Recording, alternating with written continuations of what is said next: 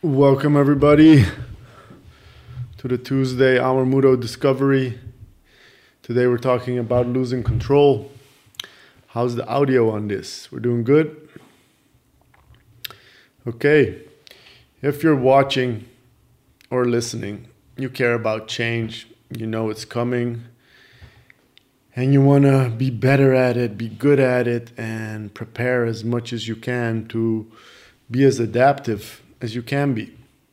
Today's topic, in the face of disruption, is our feeling of losing control. So I've got a very, personal example of how I have come to the steps that I'm going to share with you about what to do when you're confronted with losing control. But before I get to that, I want to acknowledge that the world right now is in a place it's never been before. The leadership is trying to help us figure out how to go day by day, but a lot of us have been told to wait. And waiting without an outlook is tiring, maybe even unmotivating, without having a perspective. We don't know what we're waiting for. What's it going to look like when we're done waiting? And this feeling of losing control, it's not a pleasant feeling. I think everybody who's been to a situation that they felt like they were losing control, they didn't feel too great about it, and it's a stressful situation to be in. If you consider that we like to know what's coming, we like to know to influence what's going to happen in our lives and in our days, and now for a large part of us, that's very unclear. The impact of it is not only on an individual level, it's also on a community level, on a society level. So I myself have got to say today has been, in all the whole quarantine period, I think one of my biggest dips in morale, because maybe the weather, maybe because I'm having a urinary tract infection and the antibiotics are kicking in, maybe because my living room is a mess, because my girlfriend is moving in, maybe because time is grinding it out on me. But today I did not feel as hyped as I usually feel. No, even better, I felt bleh, just like bleh all day. And so I was looking at the steps that I'm going to share with you, and I was able to put it to the test today. So I was able to make a productive day out of a day that I felt like I have zero control. And I don't know which one of you is experiencing the loss of control, the feeling of not having any grip on the situation, that it's really out of your hands. And usually the body, its response to stress is the fight, flight, or freeze, like the reptile brain. Our ancestors had to decide to survive. Either you got to fight it out, either you got to run away, or you stay still and just hope it passes away. Right now, leadership in the world has decided the best thing to do is to wait. Wait and control the situation on a health risk level. But this forced freeze is creating that inside of you, the fight or flight is like kind of frustrated, it's blocked. It's like you're constipated in how you can respond to a situation. Today, even in the Netherlands, which is like a very mature democracy, people are protesting against the measures we're taking against this virus. And I don't think it's unreasonable to feel the way we're feeling. Feeling desperate, feeling unhappy, feeling maybe even personal sorrow or grief because of loss. All these things are to be acknowledged and validated. It's not like nothing's happening, but we cannot talk about the fact that we're just waiting And there are a lot of hard decisions besides the weight that we need to take. Before I share with you the steps that I got for you to transition yourself out of a personal freeze, and they have to do, I'm going to go into where I discovered this the most for me. I was reflecting on my life, and the best anecdote I could come up with for you guys is about a year after I broke my neck, my ex-girlfriend moved in with me, and we were living together for 6 months, and I was doing everything walking and with a Segway, and I was basically pushing myself beyond all limits. I was fighting. Like, my primary choice in every stressful situation is to fight. I choose to run away, maybe from my emotions, but from the situation I stay and fight. And I had to be committed to the hospital again to figure out what I'm going to do, because my body was just imploding. Too many injuries, could barely walk, I was not functioning. And after a week of being tested in the hospital, I came back and I discovered a whole big bag of empty bottles. And I was thinking to myself, like, I've been gone all week. I don't know where all these bottles are coming from and what's up with that. And as I was asking my ex this question, she just started laughing in my face and told me that she was an alcoholic. And yeah, I was just dumbstruck by that bold confession, just laughing in my face like I was the stupid one for not noticing or not knowing. And then I realized, like, okay, this explains a lot why she has more trouble getting out of bed than me in the morning. Like, a whole waterfall of aha moments happened in my head. But I was still confronted with the situation that my girlfriend, who's been living with me for 6 months, who does not get off her ass, does not move, is not proactive in getting her life on her rails, is an alcoholic, while at the same time I have to go back to the rehab clinic to maybe get a wheelchair and figure out what to do with my body after fighting for about 2 years. And just to make a little cherry on the top, I had to hand in my thesis in 2 weeks because I've been out of the running of school and for a year, and I spent 6 months getting back to my thesis. So boom, all this hit me in the face in one go. I took a moment and I decided on that spot to break up with her, ask her to leave out, to move out, get a house, figure it out, whatever she needs to do to get out of my life, because I was not looking for carrying somebody else's dependence on a substance with me. I had enough battles of my own to fight, so to say. And the decisions that I had to make in that moment were like, okay, if I stay with her in one house, it's going to implode. So I have to decide to stay at my mom's, maybe on the couch for a couple of weeks, so I can focus on finishing this thesis because I want to be done with school. And then from there on, whatever it is that is required for me to get my body back in shape or on track or less pain, I wasn't sleeping well, sign up for the rehab clinic. It was all bad, like ugly, painful, uncomfortable, depressing, caca. Not cool. Just like, okay, everything that's nice in your life is stopping now, and you got to go through a whole bunch of layers of shit before what? Why are you doing all this?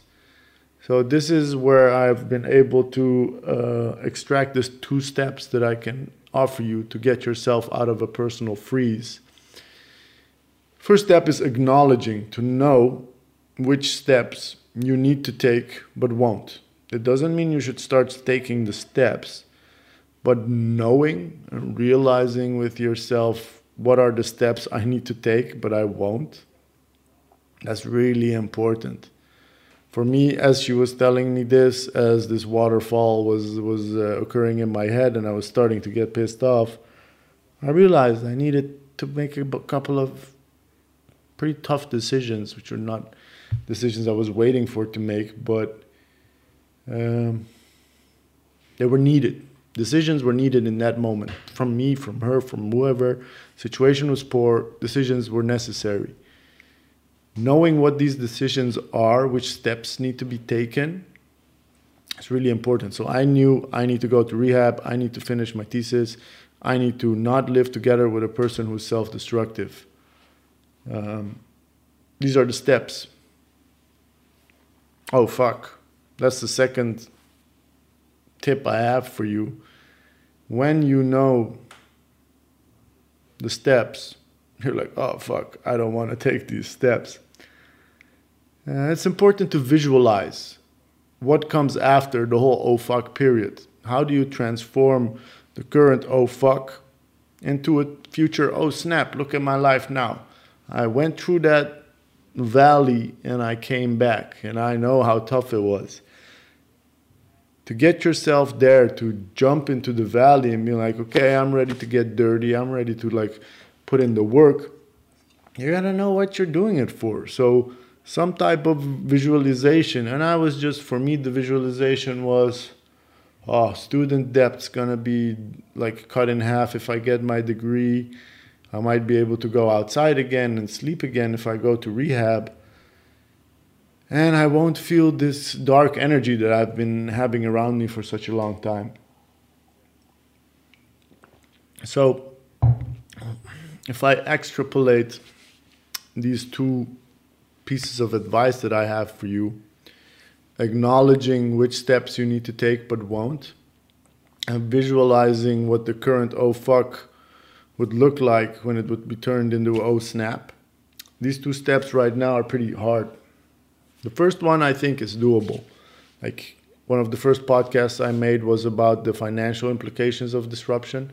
So if you are dealing with your income drying out, being minimized, the sooner you start budgeting your costs and like minimizing the expenses you have, the longer you'll stay afloat. You might not enjoy that in the moment. You might think, oh, fuck, I gotta give up my Netflix account and I can't buy the expensive cookies anymore and no more Ben & Jerry's for me. That's not nice right now. But the oh snap, the visualization you're making is, when I get out of this, I'm going to be financially fit again. I'm going to be able to go traveling again. I'm not going to go bankrupt. And instead of thinking in a negative, like not bankrupt, you think I'm going to be financially safe. For me, the word safe is a very important word, because when you're losing control, what you're also losing is your sense of safety. When everything's out of your hands, you're like, Jesus, take the wheel. I don't know Jesus personally. He's taken good care of me so far, but it's not really embracing you with a lot of safety. So the visualization that you're making, the thing that you're visualizing, like super shit right now, but in the future it's going to be nice. And visualize that safe feeling. What does that look like? If you go through the valley and you come out of it, you're gonna feel stronger. You're gonna feel like you're made out of tough wood, but also you're gonna be like, this is what I created for myself and my loved ones, and we're safe and sound and embracing each other again. Don't get me wrong, eh? These two pieces of advice, like acknowledging which steps you need to take but won't, and visualizing what you want at the end of it, are just like a tiny, teeny part of the whole process. The transition itself takes a lot of hard work, patience, and luck. And it starts with faith. And if you are able to really anchor that faith inside of yourself by visualizing what that outlook looks like for you, will help you. So like truly surrendering to the fact that you are frozen starts by acknowledging that you know which steps you need to take, but you won't. And to shift out of that internal lock, a little bit of surrendering can help you grasp that faith that you need to be able to visualize. Because I also know, like a day like today, I've got a lot of things going on. I'm trying to get a lot of nice projects off the ground. But today I don't feel it. I don't feel it at all. And I feel like I've lost control and all I'm doing is effort, like it's not having any impact. It does not take away my resolve. So I know maybe I should start acknowledging which steps I need to take, but I won't. When I know which steps I need to take, like for instance, this podcast, this thing that's on my schedule, I care about it because I'm sharing my feelings and my thoughts with you. But during the rest of the day, I'm writing articles, I'm working on my book, I'm working on creating more content to share with you in the form of a curriculum.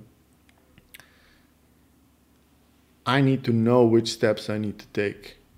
And if I'm not taking them, just knowing what I need to do already gives me a better feeling of being in control, because losing control and like not knowing what's next is one thing, but like not being able to like process for yourself, okay, what's up today? This feeling of being lost is like a complete drainer of energy. And the visualization part, I believe, is really important to get yourself out of that freeze, because how else are you going to get yourself moving? What's so inviting about putting yourself through a lot of hardship if you don't know what you're doing it for? The thing that I want to share with you is knowing that these steps are available and they impact your energy. Like if I speak to people, by now people are getting fed up of waiting. It's like draining you. It's not good for your energy. Knowing what things give you energy, so what activities, what surroundings, what state of mind, and what companionship. People, it's kind of hard right now, but just having a good conversation can already give you some good energy. These things are really important to feed yourself and to be able to take on hardship, to feed yourself energetically, emotional energy, mental energy, and also taking good care of your body. The Energy Management Compass that I've been mentioning many times in my episodes is a curriculum that you can take to really crystallize what these activities are for you that give you energy. And to know when you're having a day like I was having today, that you're like, ugh. First step you need to take is feed yourself some energy. So I knew I needed some energy today.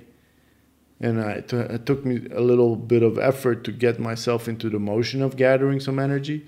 But when I did, I made my day look like a -6 to like a 0 neutral, and now it's going up in the positive again. I hope you like what I'm sharing content-wise. Give me comments and feedback. Thanks for joining for today's episode. It's been a short one, but I think the content of today is something that you should sit with. And if you have questions or comments, please share them as well. The dark emotions that we feel when we're stuck in a freeze, they last longer if we keep procrastinating. So instead of just having the options fight, flight, or freeze, there is a fourth option, and that's what I wanted to offer today. The fourth option is to adapt. And adapting means making hard decisions, going through the turbulence and friction of changing. And usually we do know which steps are required for us to change, but we won't because it's nice and comfortable where we're at. But if you're able to visualize what change would look like, then maybe you have some type of motivation to move through that change. Thank you for tuning in today for the Awamuto Discovery. If you feel like you're losing control, please remind. It's important to acknowledge, to know which steps you need to take but won't for change, and to visualize what the current oh fuck, the situation you're in right now, can look like. So transform it into like, damn, that's a nice thing I put up for myself. And then be ready to put in the blood, sweat, maybe some tears, no problem. But know you're blessed. Know that with hard work, patience, and luck, you'll get there. Thanks for tuning in, and see you next Tuesday.